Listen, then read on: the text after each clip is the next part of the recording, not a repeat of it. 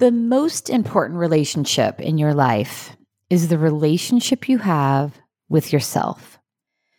As a leadership development facilitator and coach, I focus a lot of time talking about self-love, and I've been working on that within myself lately. It's tough. It's such a lifetime journey.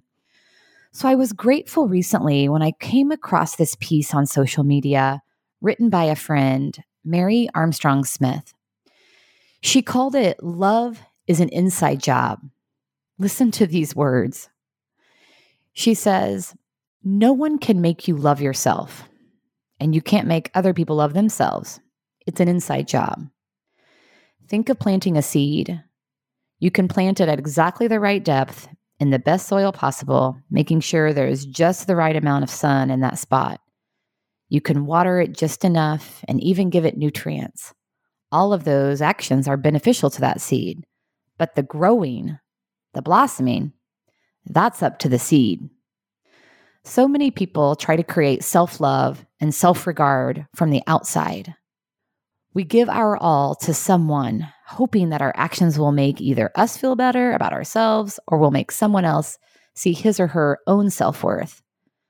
I tell you this, any positive effect is temporary. To achieve permanent change, we need to work from the inside out. Did you ever see a flower growing in an unexpected place, popping up joyfully from a crack in the concrete? That seed didn't get any of the loving benefits of good soil and constant care, and yet it grew because something inside it would not be denied. There is something in each of us that will not be denied. It's there, waiting to grow and blossom, ready to push through the tiniest crack in the sidewalk. Set it free. Oh, I'm so grateful for these words and for this reminder.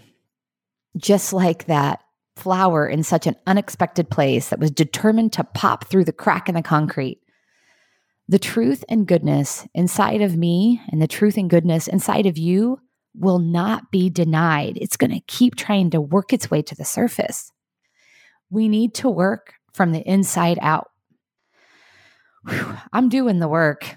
It's hard and it's a lifetime journey, as I said earlier, but I'm committed to it because I want to be the best version of me for the people that I love in my life and the people that I lead. So I'm paying attention to what's happening within me. I'm trying not to judge it, and I'm giving myself a lot of grace in the process. I mean, isn't that self-love after all? I think this perhaps is the best way to take care of myself and ultimately each other.